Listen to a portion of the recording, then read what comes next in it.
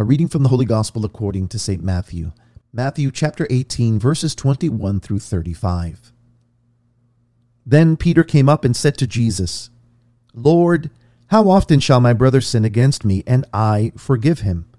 As many as 7 times?" Jesus said to him, "I do not say to you 7 times, but 70 times 7. Therefore, the kingdom of heaven may be compared to a king who wished to settle accounts with his servants. When he began the reckoning, one was brought to him who owed him 10,000 talents. And as he could not pay, his lord ordered him to be sold, with his wife and children, and all that he had, and payment to be made. So the servant fell on his knees, imploring him, 'Lord, have patience with me, and I will pay you everything.' And out of pity for him, the lord of that servant released him, and forgave him the debt. But that same servant, as he went out, came upon one of his fellow servants, who owed him 100 denarii, and seizing him by the throat, he said, 'Pay what you owe.' So his fellow servant fell down and besought him, 'Have patience with me, and I will pay you.' He refused and went and put him in prison till he should pay the debt. When his fellow servants saw what had taken place, they were greatly distressed, and they went and reported to their lord all that had taken place. Then his lord summoned him and said to him, 'You wicked servant, I forgave you all that debt because you besought me. And should not you have had mercy on your fellow servant as I had mercy on you?' And in anger his lord delivered him to the jailers, till he should pay all his debt. So also my heavenly Father will do to every one of you, if you do not forgive your brother from your heart." The Gospel of the Lord. Praise to you, Lord Jesus Christ. Well, my friends, for this 24th Sunday in Ordinary Time, Holy Mother Church has provided us with a truly powerful and sobering gospel. We pick up precisely where we left off in our last episode, as Jesus is in the process of instructing his disciples concerning how they were to behave, how they were to function as a community of faith following Jesus' departure. And of course, I'm speaking of his passion, death, resurrection, and ascension into heaven. If you notice, Jesus, over the last several chapters, has been doing precisely that. He's been preparing his disciples for life within the community of faith that we call the church. If you back up a few chapters to chapter 16, we noted that Jesus establishes Simon Peter as the rock upon which he would build his church, his ecclesia in the Greek, his assembly. And he furthermore endows Simon Peter with authority. He gives him the keys of the kingdom of heaven and the power to bind and to loose. Furthermore, if you jump to chapter 18, and this is the chapter that we've been examining, Jesus also extends, he communicates that same authority to bind and to loose to the other apostles. And he's instructing them, as we noted in our last episode, instructing them as to how they were to behave in the household of faith, how they were to function as shepherds, always seeking out the least, the last, and the lost. And he specifically addresses, as we noted, he addresses the whole question of those members of the body of Christ, members of the church, who sin or cause scandal within the body of Christ, and how they, as shepherds, were to reach out to seek out the lost sheep in order to reconcile them, in order to restore them into full communion with the body of Christ. Now, today's gospel picks up precisely where we left off, and that Simon Peter now addresses Jesus as he and the rest of the apostles are processing Jesus' instructions. As I noted in our last episode, this chapter 18, represents the fourth major discourse of the 5 major discourses found in Matthew's gospel. This discourse is the discourse on the church, or some refer to it as the discourse on community instructions. He is forming and preparing his disciples for life within the church and for the discharging of their duty as shepherds, to shepherd over, to lead and to guide the people of God. And so he addresses this whole question of fraternal correction, of seeking after those wayward sons and daughters in order to restore them. Now, Simon Peter here, in thinking about and processing Jesus' instructions, he asks a rather logical question. If they are to be shepherds, if they are to go after, in particular, the lost sheep, those members of the body of Christ who have committed grave sins, who have caused grave scandal, that they are to reach out to them in order to reconcile them. Well, what about those individuals, those brothers in the body of Christ who not only commit grave sins or cause scandal and are later restored and reconciled to the body of Christ, but what about those recidivist brothers and sisters who habitually fall into grave sin and who perhaps habitually cause grave scandal? How many times are they to reach out to them? How many times are they to extend forgiveness to those who habitually break God's commandments or cause grave scandal? And this is a great question. It's a logical question. How far are they to go in extending mercy and forgiveness? And so we pick up in the first verses of our gospel, and I quote, "Then Peter came up and said to Jesus, 'Lord, how often shall my brother sin against me, and I forgive him? As many as 7 times?'"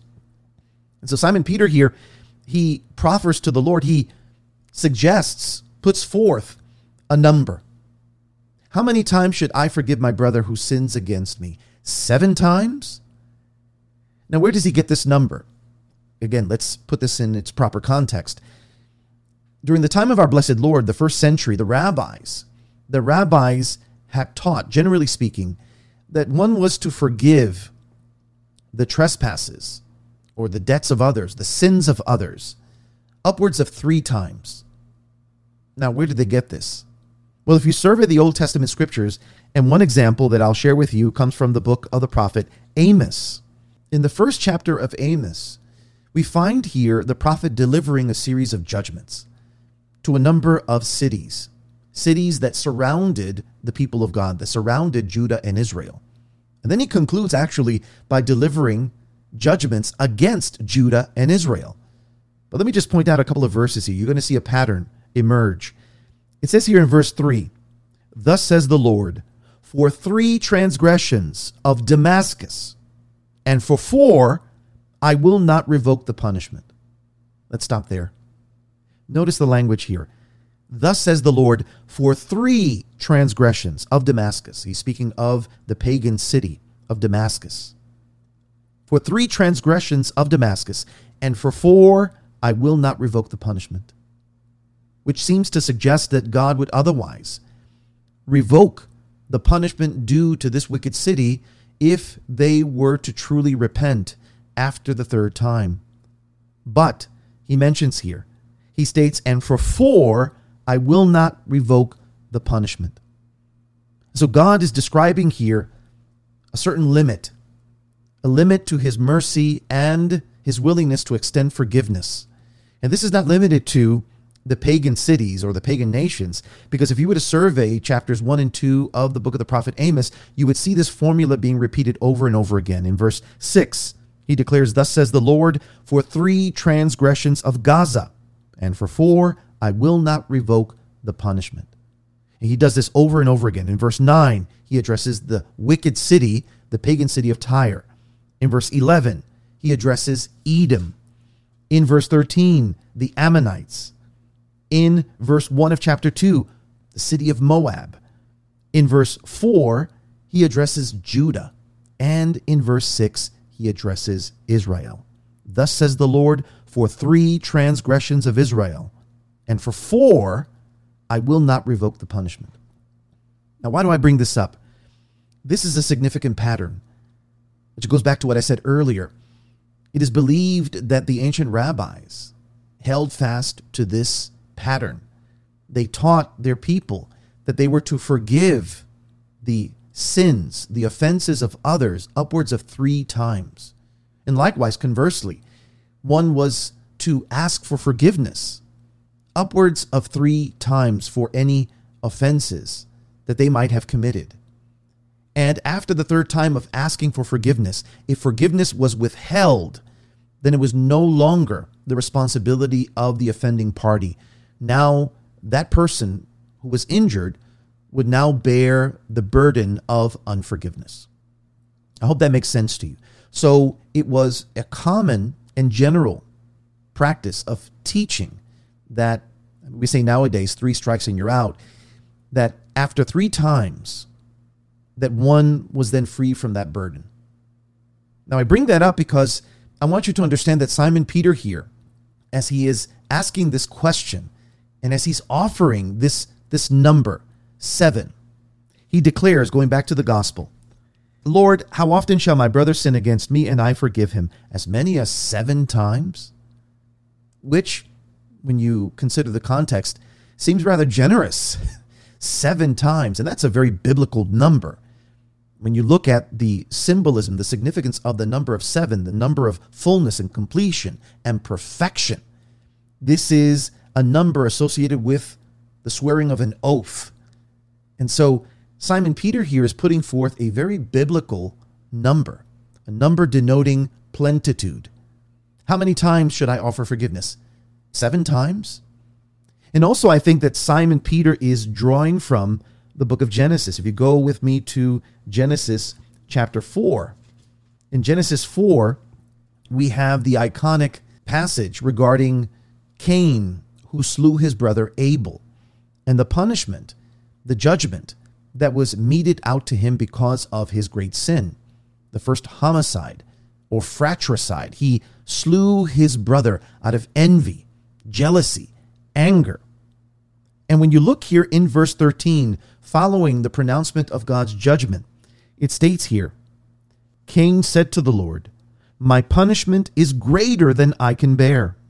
Behold, thou hast driven me this day away from the ground, and from thy face I shall be hidden, and I shall be a fugitive and a wanderer on the earth, and whoever finds me will slay me. Verse 15, then the Lord said to him, not so. If anyone slays Cain, vengeance shall be taken on him 7-fold. Close quote. And so here God is pledging to Cain that for anyone who slays Cain, vengeance shall be meted out to that person by God himself 7-fold. And so there are many commentators that believe, and this is quite sensible, that Simon Peter here is drawing from this pronouncement. The Lord is promising Cain 7-fold vengeance for anyone who seeks to slay him. And here Simon Peter, he is declaring that upwards of 7 times there will be a 7-fold forgiveness offered to those who sin against the body of Christ. Now, what's even more interesting is that when you consider the response on the part of our blessed Lord, our Lord, in hearing Simon declare this, he shocks him and the rest of the apostles. Why? Because he declares in verse 22, Jesus said to him, I do not say to you 7 times, but 70 times 7, which must have blown them out of the water. I do not say to you 7 times, but 70 times 7. Now what's interesting about this is that this is also a direct parallel to what we find in Genesis chapter 4. We began by citing verse 15. If anyone slays Cain, vengeance shall be taken on him 7-fold. But later on in that same chapter, as it describes the list of descendants of Cain, of the line of Cain, we find here the mention of Lamech, who is the great-great-great-great-great-grandson of Cain, of the line of Cain, who was wicked. And if you jump with me to the second part of verse 23, 23b and 24. He states the following, and I quote, I have slain a man for wounding me, a young man for striking me. If Cain is avenged sevenfold, truly Lamech 77-fold. Close quote. You see what's going on here? You look at today's gospel through the lens of, or you compare and contrast today's gospel, the first few verses, with chapter 4 of the book of Genesis, and you see the parallels. God promises to exact vengeance, to visit upon those who would take the life of Cain, sevenfold vengeance. And then the descendant of Cain, Lamech, here, in a boastful way, he being a violent and murderous man, he declares here in a mocking way, in a blasphemous way. He is taking the words spoken by God regarding his ancestor, Cain, and he is applying these words in a blasphemous way to himself. If Cain is avenged sevenfold, as God declared, truly Lamech 77-fold. That is a very blasphemous and presumptuous statement.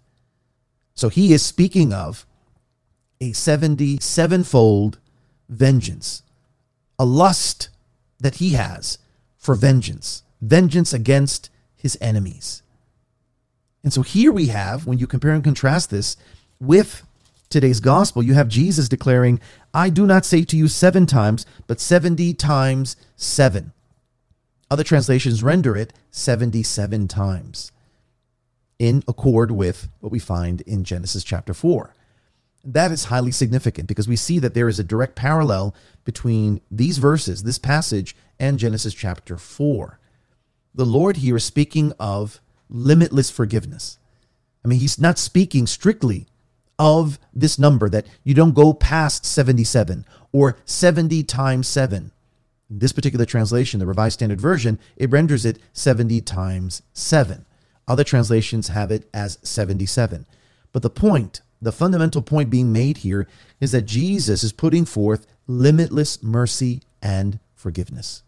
That is the standard. That is the standard that these followers of Jesus are called to uphold, not setting limits or boundaries on the whole question of forgiveness, but to forgive in a truly magnanimous and God-like way. This number, this figure of 7, remember, 7 is fullness, perfection, completion, plenitude. Jesus here is multiplying this 70 times 7, which equals 490.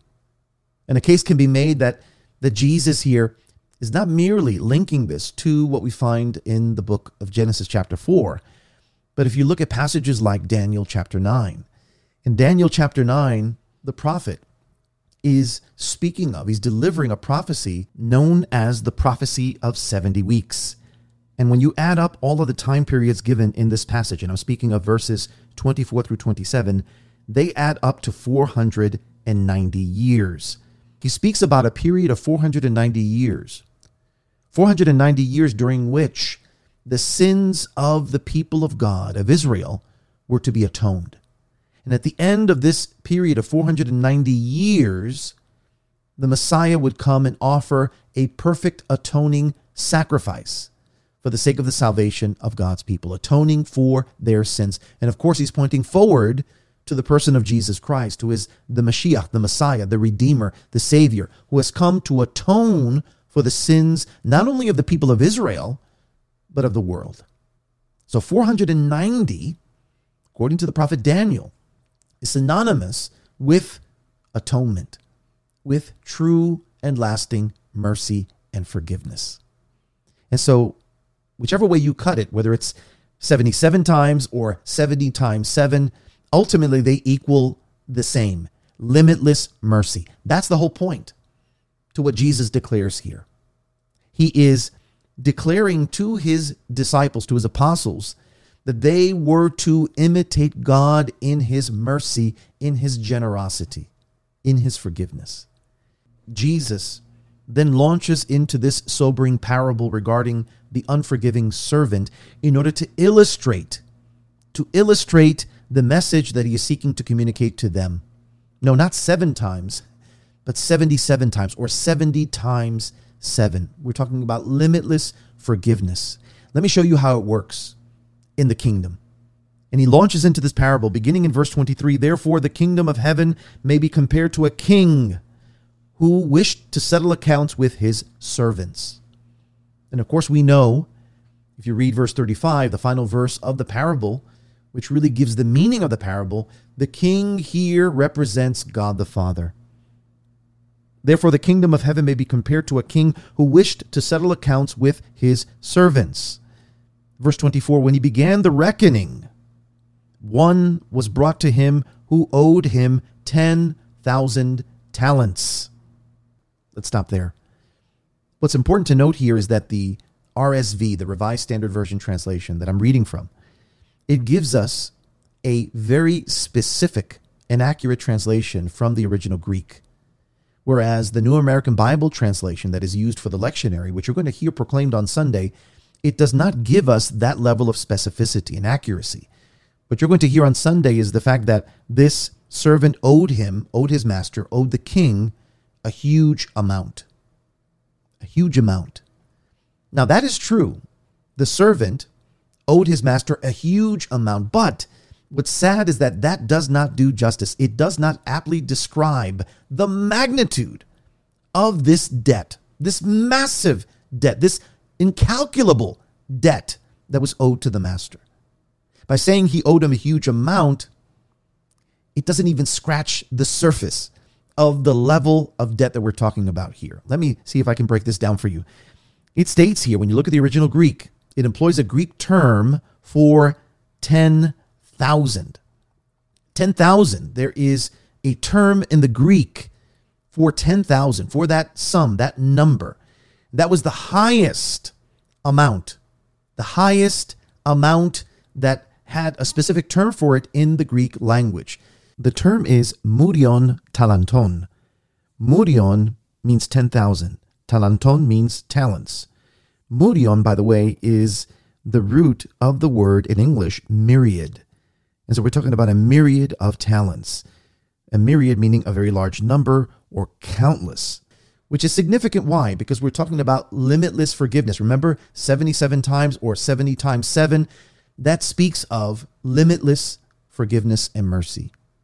And here Jesus is using this term, which is translated into the Greek, employed here, 10,000, because that was the highest unit of measurement. That was the highest number. And that speaks to the limitless nature of God's forgiveness. And here in context, when you look at this parable, it speaks of the limitless debt that was owed. This enormous and unfathomable debt that was owed to the king. A number too large to count. So let me start with that.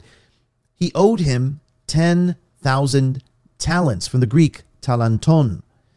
And a talent, you're probably familiar with that from the other parable regarding the talents. The two disciples, or servants rather, who invested their talents and were able to generate a profit for their master, as opposed to that final one who, instead of investing his talent, he buried the talent. Now, what exactly is a talent? In the ancient world, the largest monetary measurement was the talent, from the Greek talanton. The talent was the equivalent of 6,000 denarii, which is the currency of the Romans, or drachmas, the currency of the Greeks. A talent was the equivalent of 6,000 denarii. Remember that one denarius is the equivalent of 1 day's wage. 6,000 denarii would be the equivalent of 6,000 days worth of wages, or the equivalent of 16 years worth of wages. Now let's do the math here. It says here that the servant owed his master 10,000 talents. Now do the math. If one talent was the equivalent of 6,000 denarii, what would 10,000 be the equivalent of? We're talking about 60 million days worth of wages. We're talking about the equivalent of over 160,000 years worth of wages. Now think about it. Let that sink in. We're talking about the equivalent of trillions of dollars today. We're talking about an unfathomable sum of money here that was owed to the king. Put that into perspective here. So I hope you can appreciate my comment earlier regarding the New American Bible Translation. A huge amount, while true, it doesn't do justice to the level of magnitude here.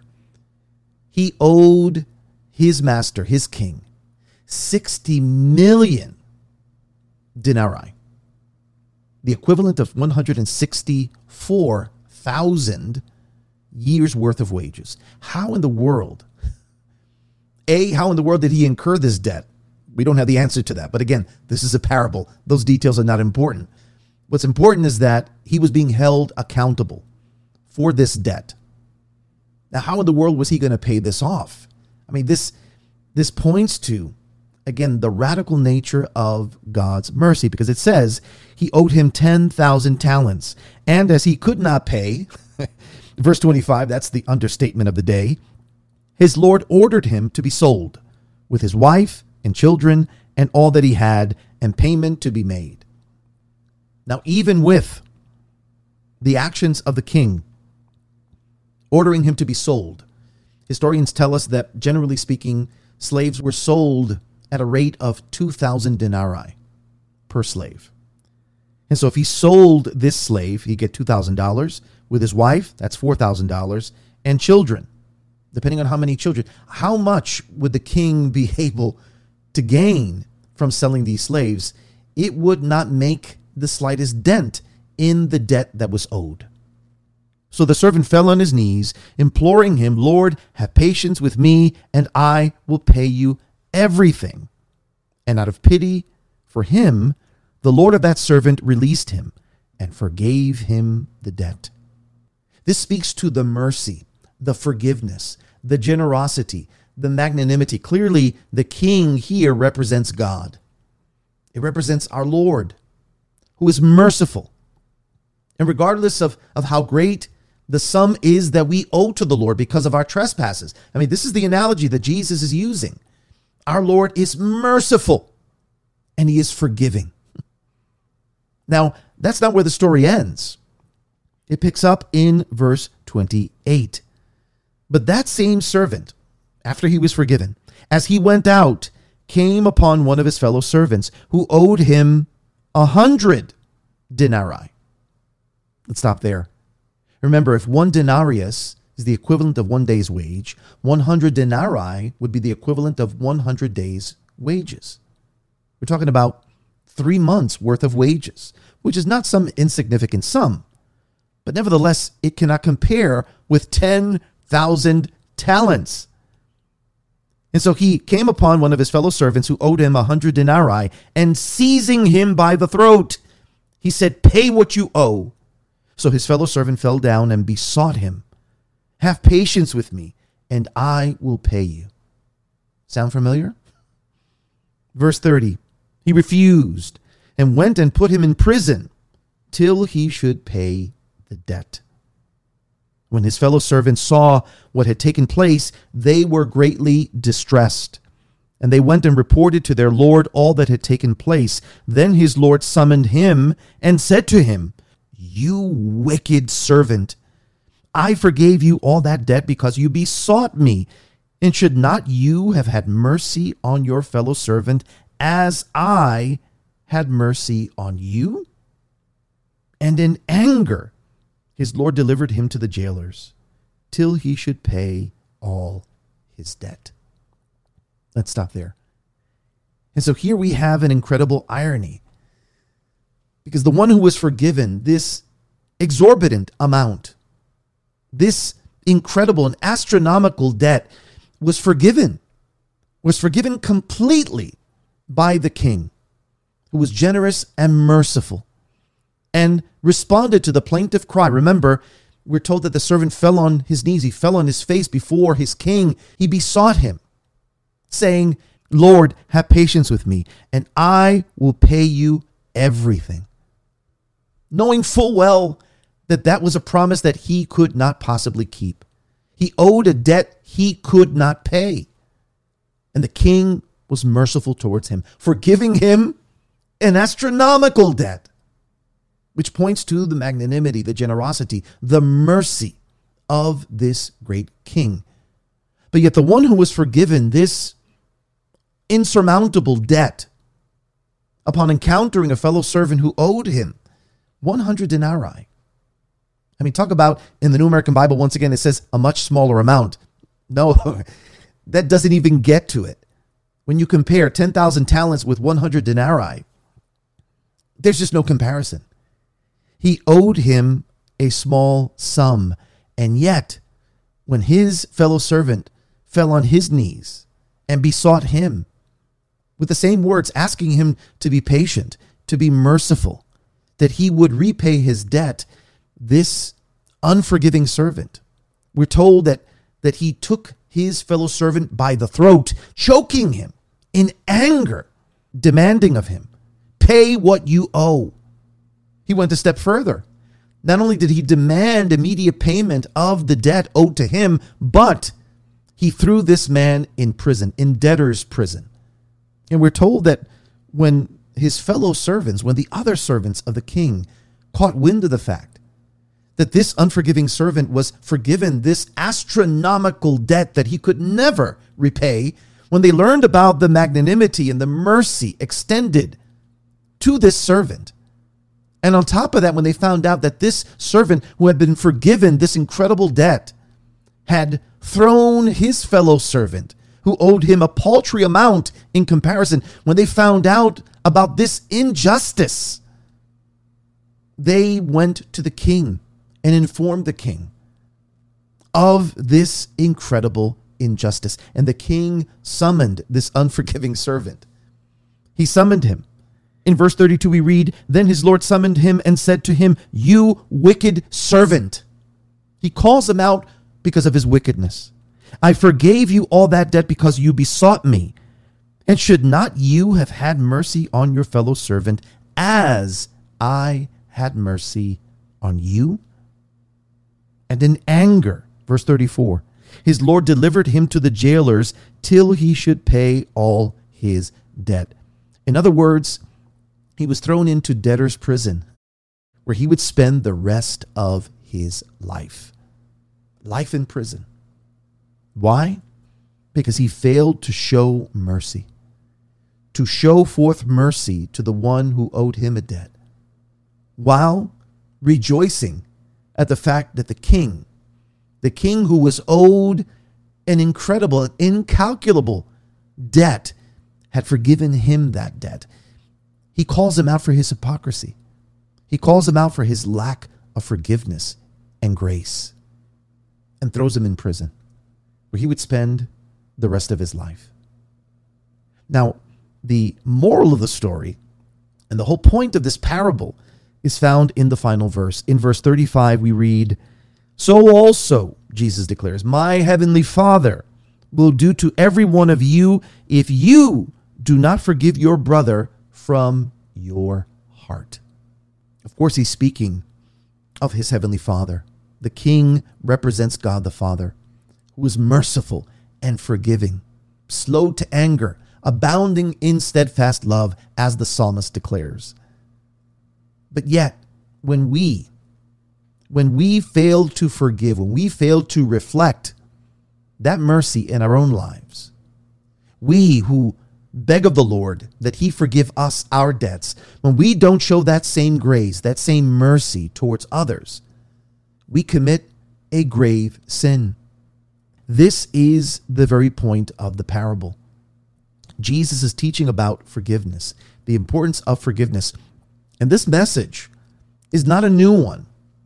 This is not the first time that Jesus introduces to his disciples this teaching on forgiveness. If you recall, going back to the Beatitudes, going back to the Sermon on the Mount, in chapter 6, in this Sermon on the Mount, following the Beatitudes, Jesus teaches them about prayer. He teaches them the Our Father, the greatest prayer, the Lord's Prayer, which is the model for all prayer. And he states here in verse 12 of chapter 6, and forgive us our debts, as we also have forgiven our debtors. And notice that word, there's a hinge word there, and it's the word as. Forgive us our debts as we also have forgiven our debtors. See, the Our Father is a very dangerous prayer to pray. We have to think about the words. Think about what it is that Jesus wishes to place on the mouths of every would-be disciple, that we are to ask God to forgive us our debts, to forgive us our sins, the sins that we have committed against him. Forgive us our debts. And notice the hinge word there, as. Forgive us our debts as we also have forgiven our debtors. The forgiveness that we're begging from God is contingent upon the forgiveness that we extend to others. That's a dangerous prayer to pray. I mean, we know that we're debtors. We know that we owe God. Why? Because we're sinners. And because we are sinners, because we have sinned and continually sin against God, we owe God a debt. A debt that we could not possibly pay. That's where Jesus comes in. He paid the debt for us. There was no way that we could pay that debt, to repay that debt. Go back to the parable. This incredible and incalculable debt that was impossible for this servant to pay. And what did the king do? He wiped away that debt in one fell swoop and forgave him that debt. Well, because of the sacrifice of Jesus on Calvary, through his passion and death on the cross and glorious resurrection, Jesus pays a debt that he didn't know, because we owed a debt we could not pay. Jesus paid it. He paid the price for us, for our salvation. And so extends to us mercy that he won for us on Calvary. But he makes it abundantly clear in this prayer that he teaches his disciples that we are to beg for God's forgiveness. Forgive us our debts as, to the degree that, to the measure that we forgive those who sin against us. To the degree that we forgive the debts of others. And so when we think about the sins that we've committed, when we think about the debt that we owe God because of our trespasses, how could we possibly think that we could ask God to forgive us our great debt if we are not willing, if we are unwilling to forgive the sins of others, the debts of others? In this parable, Jesus illustrates this most important teaching, that we will receive the forgiveness of God and the mercy of God to the degree that we show forth that mercy towards others. That is a sobering notion, my friends.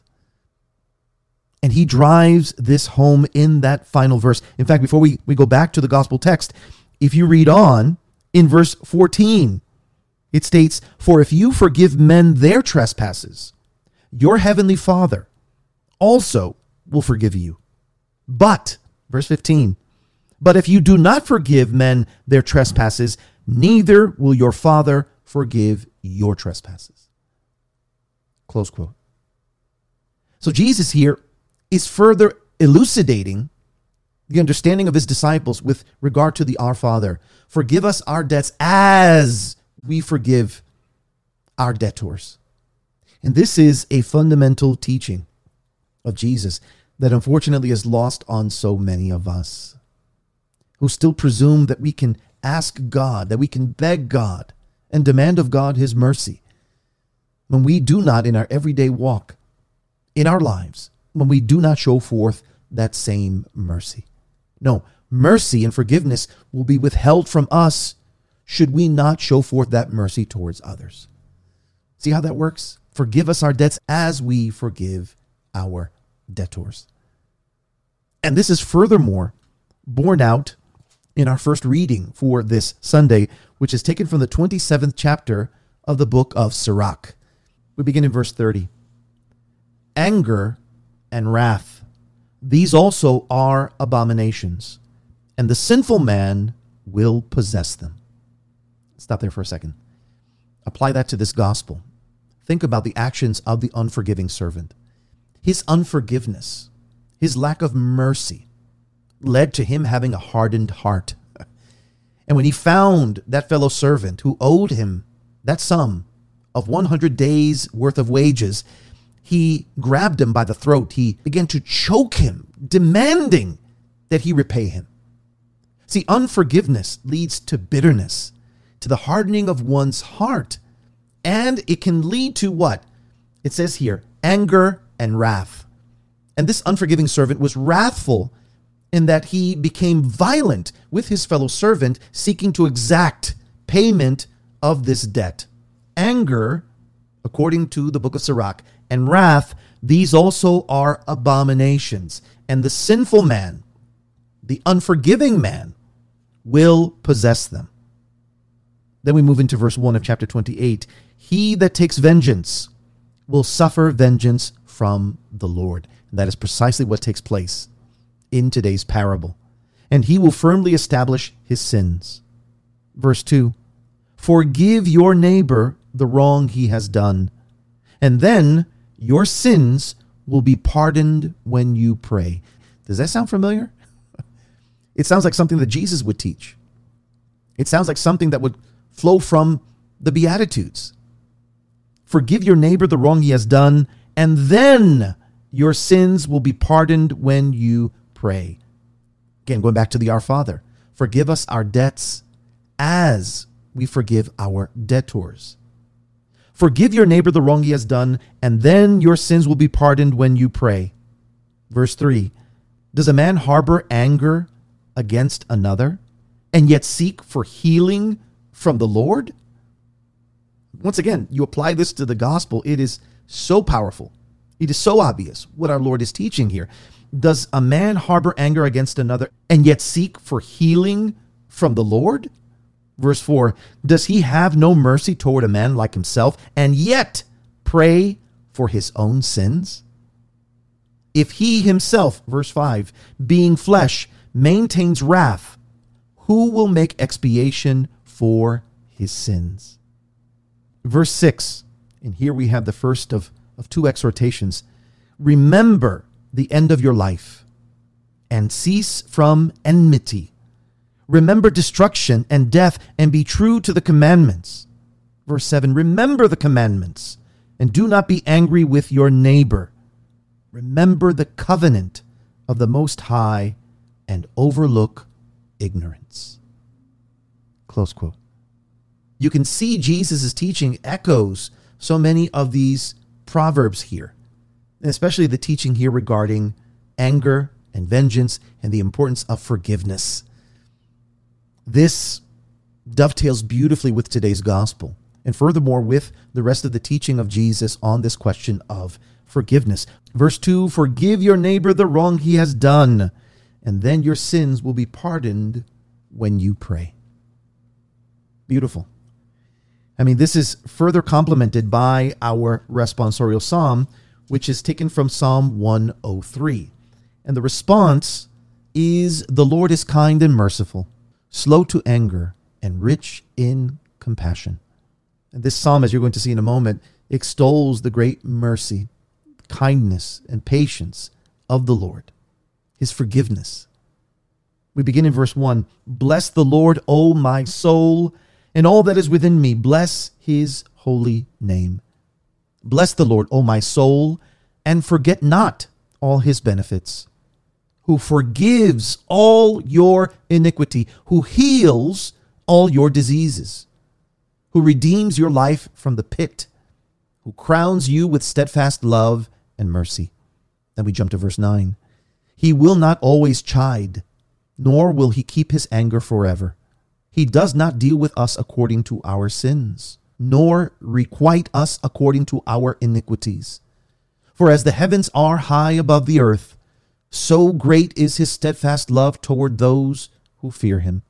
As far as the east is from the west, so far does he remove our transgressions from us. Close quote. This psalm speaks to us of the limitless mercy of the Lord. And this is a message that I think we desperately need to hear. I know of many individuals, many believers who struggle with this, who somehow have a mistaken notion regarding God's mercy, that there isn't enough mercy to cover their sins. There isn't enough mercy for them because of the gravity of their sins, because of the horrendous things they have done. I've encountered individuals who doubt the mercy of God, who believe that there are limits to God's mercy. And as the gospel so boldly declares, Jesus in his parable, and furthermore, in our first reading from the book of Sirach in chapter 27, and here in Psalm 103, and throughout the scriptures, sacred scriptures attest to the fact that God is mercy. He is not only merciful, he is divine mercy. And his mercy knows no bounds. It knows no limit. And yet there are many who struggle with that, who believe their sins to be greater than the mercy and the love of God. I want to close this episode by sharing a few beautiful and truly powerful passages from the Catechism of the Catholic Church that I think will further elucidate our understanding of today's gospel, of the scriptures laid out for us for this 24th Sunday in Ordinary Time. And I want to begin with paragraph 982, which states, and I quote, and I want you to listen to this, quote, "There is no offense, however serious, that the church cannot forgive.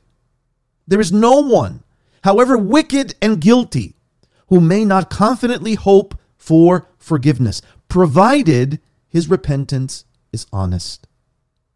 Christ, who died for all men, desires that in his church the gates of forgiveness should always be open to anyone who turns away from sin." Close quote. There is no offense. There is no sin greater than the mercy of God. There is no sin, no offense, however serious, that the church cannot forgive. Remember that Jesus empowers his church, the church that he founded on the rock of Simon Peter. He gave to his church the authority to bind and to loose, as we pointed out in our last episode. He gave his apostles the authority to bind and to loose in his name. In John chapter 20, he appears to the disciples behind locked doors and he communicates to them his Spirit. "Peace be with you. As the Father has sent me, so I send you. Receive the Holy Spirit. Whose sins you forgive are forgiven them. Whose sins you retain, they are retained."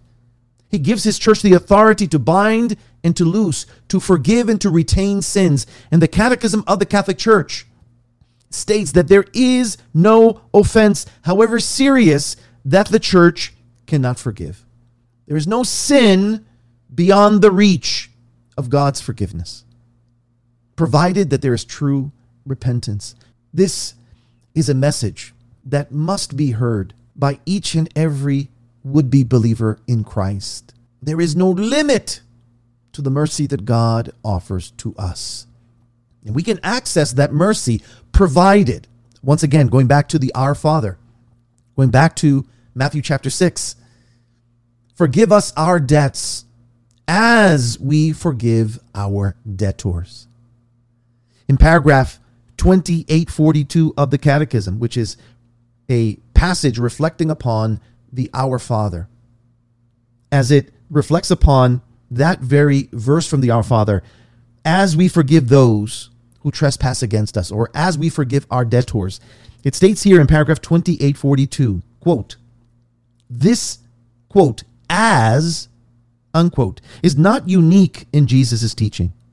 Quote, "You therefore must be perfect as your heavenly Father is perfect," unquote. Quote, "Be merciful even as your Father is merciful," unquote. Quote, "A new commandment I give to you, that you love one another even as I have loved you, that you also love one another," unquote. It is impossible to keep the Lord's commandment by imitating the divine model from outside. There has to be a vital participation coming from the depths of the heart in the holiness and the mercy and the love of our God. Only the Spirit by whom we live can make, quote, ours, unquote, the same mind that was in Christ Jesus. Then the unity of forgiveness becomes possible, and we find ourselves, quote, forgiving one another as God in Christ forgave, unquote, us. Close quote. Isn't that a powerful paragraph from the Catechism, which underscores the teaching of our blessed Lord? And I love what it says here. It is impossible to keep the Lord's commandment by imitating the divine model from outside. There has to be a vital participation coming from the depths of the heart. Jesus is calling us not to merely give his teaching lip service, but to truly bear this out in our everyday walk of life. He's calling us to incarnate his words, that we would live out that radical forgiveness in our everyday lives. This teaching goes on in the very next paragraph 2843, quote, thus the Lord's words on forgiveness, the love that loves to the end, becomes a living reality. The parable of the merciless servant, which crowns the Lord's teaching on ecclesial communion, ends with these words, quote, so also my heavenly Father will do to every one of you, if you do not forgive your brother from your heart. It is there, in fact, quote, in the depths of the heart, unquote, that everything is bound and loosed.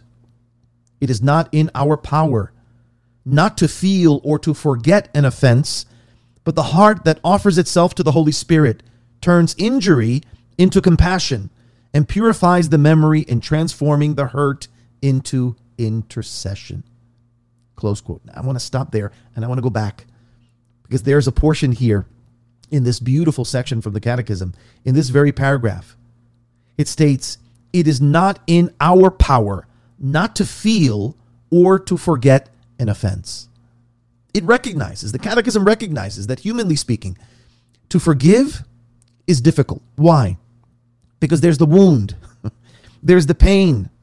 It is not in our power not to feel or to forget an offense. And there are many who struggle with forgiveness and with the command of our blessed Lord, because they think to themselves, but I'm hurt. My feelings are still hurt. I'm still offended. How can I possibly forgive when I feel this profound hurt and sorrow? And is the forgiveness that the Lord is requiring of me, does that involve also forgetting the offense? And the Catechism is quite clear here. Our Lord understands how difficult it is for us to forgive.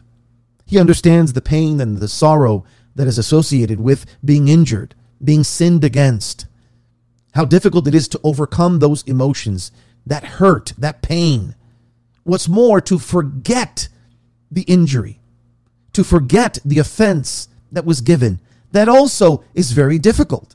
And when our Lord commands us to forgive one another, to forgive our debtors, he understands full well that it is going to be impossible for us in one fell swoop to snap our fingers and to immediately forget the offense that was given. The Catechism, the Catholic Church, acknowledges that. Once again, I want to read this to you.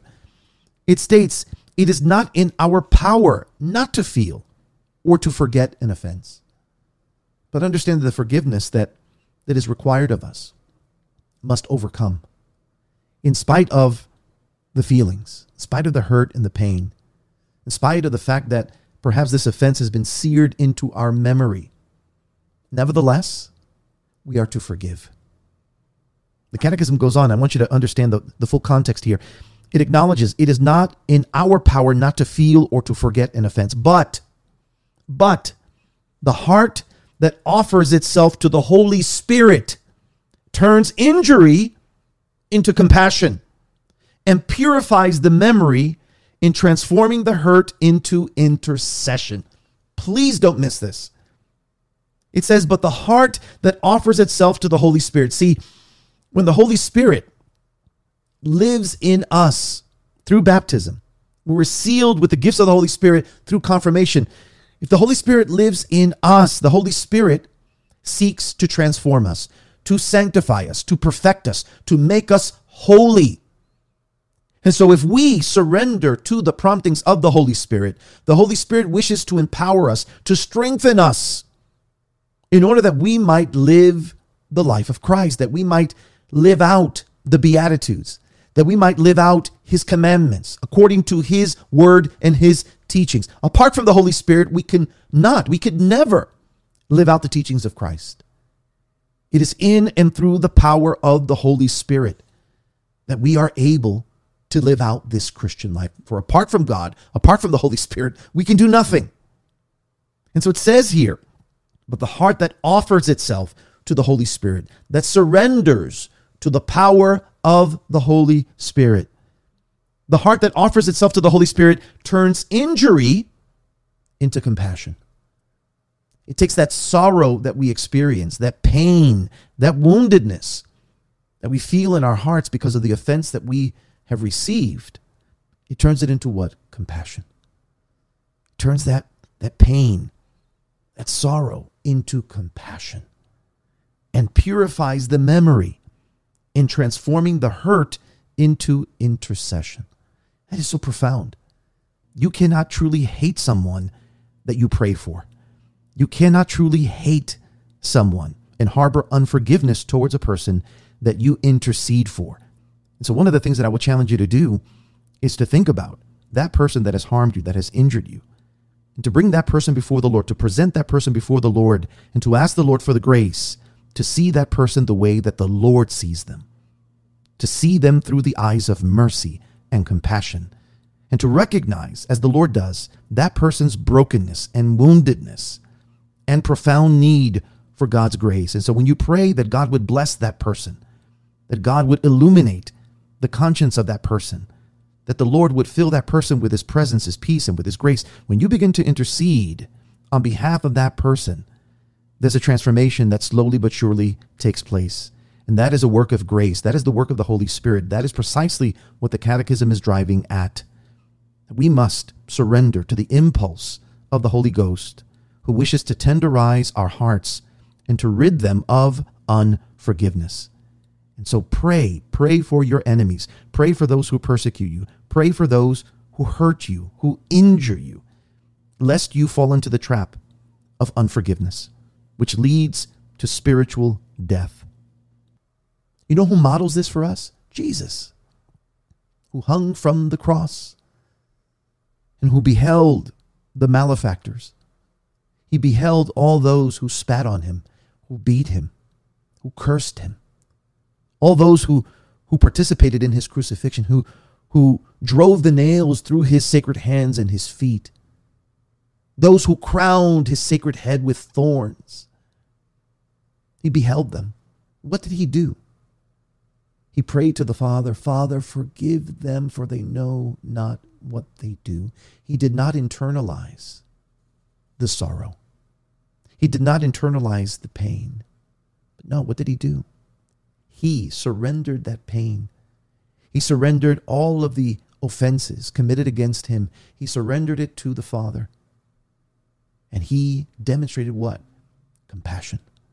Compassion and mercy. Father, forgive them, for they know not what they do. That is what the Catechism is driving at here, that when we surrender to the Holy Spirit, when we allow the Holy Spirit to have full and free reign in our hearts, he is able to transform our pain, our anguish, our sorrow into compassion. And he's able to purify our memory and transform that hurt into intercession. It's one of the most powerful passages from the Catechism. Furthermore, in the very next paragraph, 2844, the Catechism continues, quote, Christian prayer extends to the forgiveness of enemies, transfiguring the disciple by configuring him to his master. Forgiveness is a high point of Christian prayer. Only hearts attuned to God's compassion can receive the gift of prayer.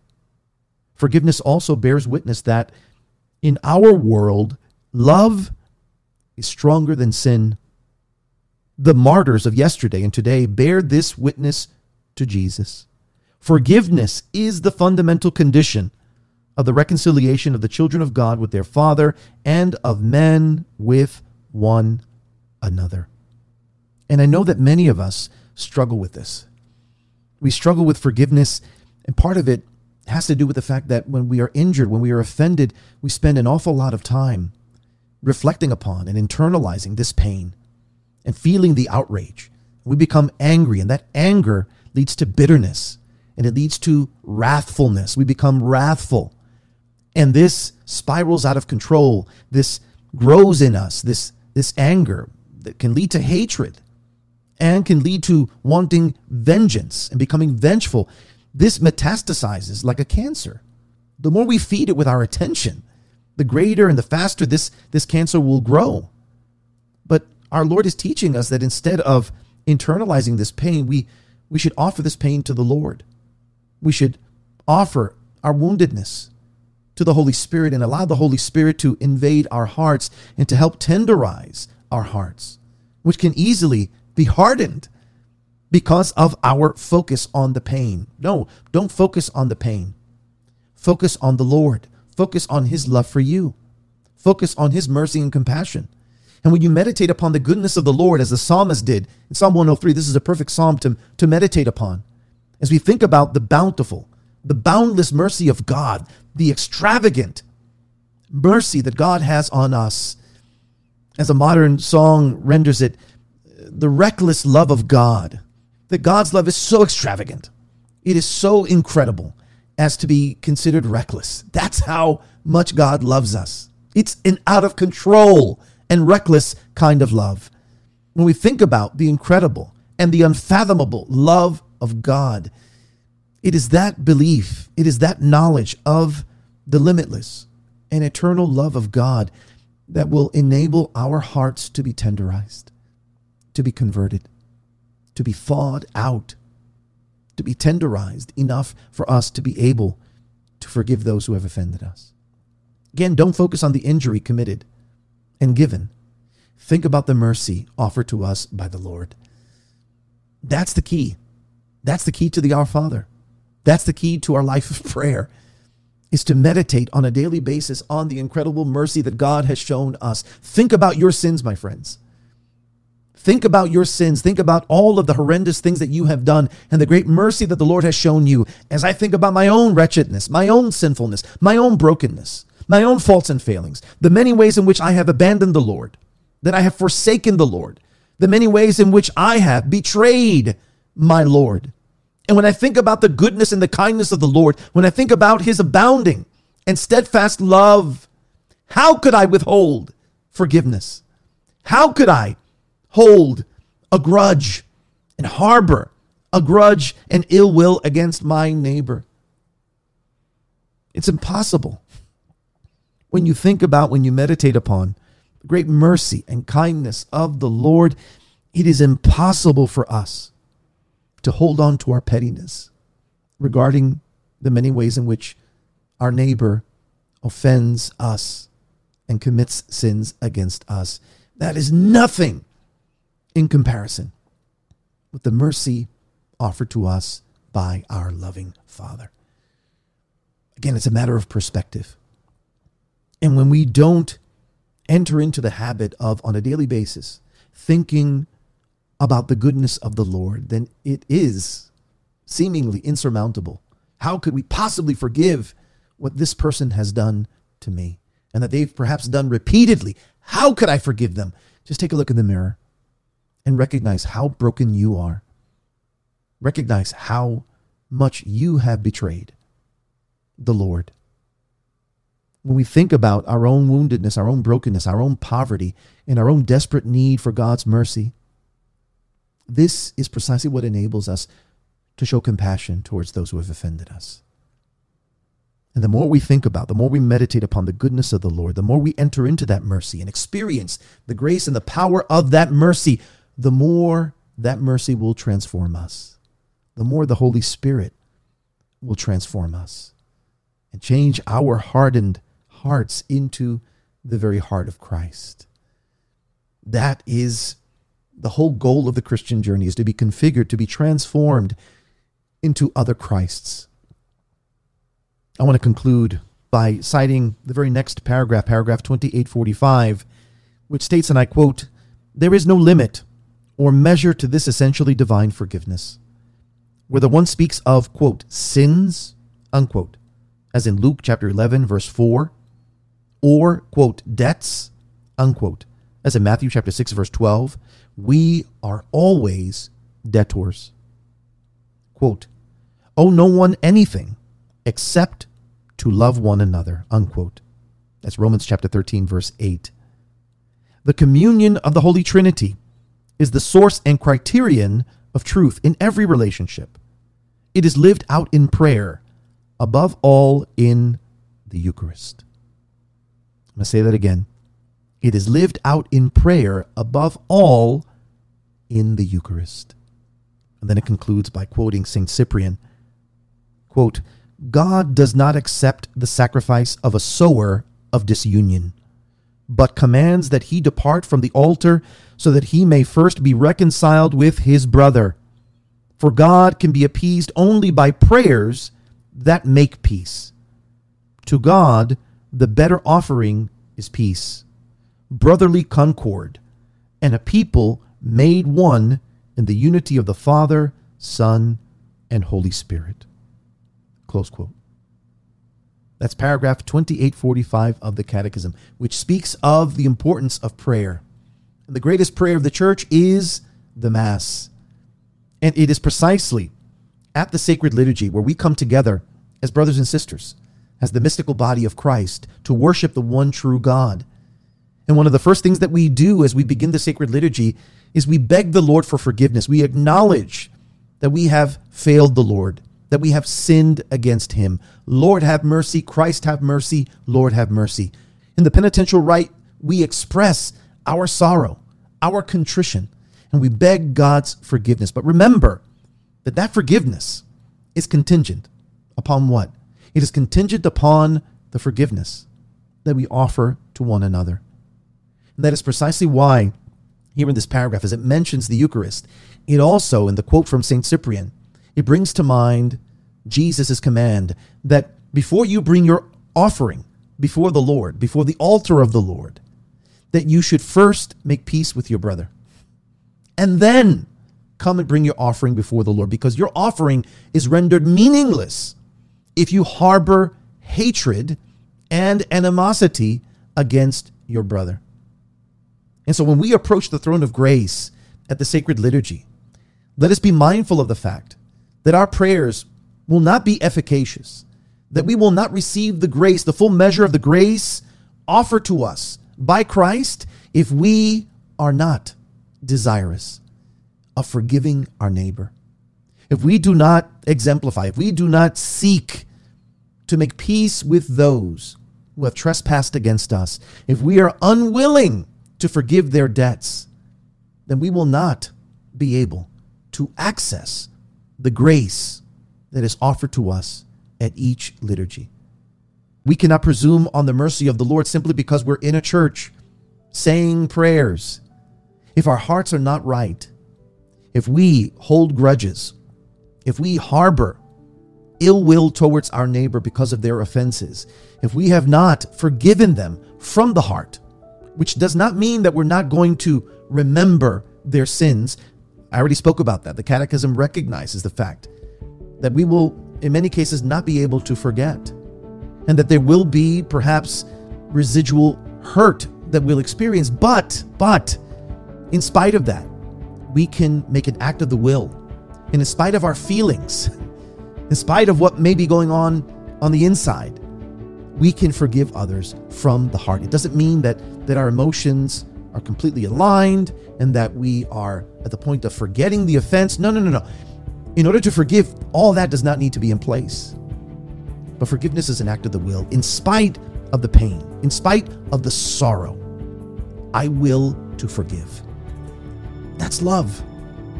Love is not a feeling. Love is not an emotion. Love is an act of the will. Love is, as Thomas Aquinas defined it, willing the good of the other as other. To love our neighbor is to will the greatest good for that person. And love is an act of the will. It is not an emotion. It is not a feeling. It is not contingent upon our feelings. But we can forgive in spite of the pain and the sorrow that we feel. This is something that is lost on so many of us. But Jesus makes it abundantly clear that this is what he requires of us. And one final note here, there are also those who struggle because they think that in order to offer forgiveness, that the other person, the offending party, has to accept our forgiveness, or that the offending party has to first ask for forgiveness in order to truly be pardoned. No, that is not the case. Our ability to forgive, our ability to show mercy and to show grace is not and should not be contingent upon the repentance of that person. I know that's difficult for us because there are people who are intractable. There are people who are unrepentant and who absolutely will not express sorrow or contrition. In those cases, we are still called to forgive them. Whether or not they ask for forgiveness, whether or not they accept their own culpability, our forgiveness, it's not contingent upon them. No, it's contingent upon our willingness to allow the love of God to change our hearts. This is a very, very difficult teaching, my friends. I understand that. I get that. But the saints, they teach us, as the Catechism pointed out. The martyrs, they teach us. Those who were put to death, who suffered the most painful torture, the most painful deaths imaginable. They teach us because they were the ones who prayed for their persecutors and prayed for the ones who took their lives, who prayed for the ones who made them suffer so. Their hearts were configured to Christ. And guess what? We can experience the same, provided we allow the Lord into our hearts, provided that we allow the Holy Spirit full and free reign in our lives. He can take our hardened hearts, our hearts of stone, as the scriptures declare, and he will give us a heart of flesh. He will give us a heart of compassion. He will give us his own heart. My friends, this brings our episode to a close. As always, my hope and prayer is that this podcast series has been and continues to be a source of blessing, inspiration, and encouragement for you. If it has been, praise God for that. For those of you who are watching this episode via our YouTube channel, be sure to hit the like button and subscribe to the channel. By liking and subscribing, you indicate to YouTube that there's value in this content and they're more apt to push these videos out to more and more viewers. And that's the whole point of this channel. It exists to make Christ known. If you'd like to take a step further, please consider becoming a patron, a co-producer of this podcast series. You can do so by visiting patreon.com/Hector Molina. On that page, you'll see a number of different levels of patronage and giving. And for as little as a few dollars a month, you can become a patron. And speaking of patrons, I want to express my heartfelt gratitude to my amazing community of patrons. Without their support and encouragement and partnership, I wouldn't be able to do this work that I am so passionate about. So may God continue to richly bless and repay you for your kindness. And so for those of you who have yet to become patrons, please consider doing so. Every little bit counts as we endeavor to make Christ known. So please visit patreon.com/Hector Molina to find out more. Well, my friends, until we gather again next week to consider the readings for the 25th Sunday in Ordinary Time, my fervent prayer continues to be for you. In the words of the Apostle Paul, in Colossians chapter 3, verse 16, may the word of God continue to richly dwell in you. God love you.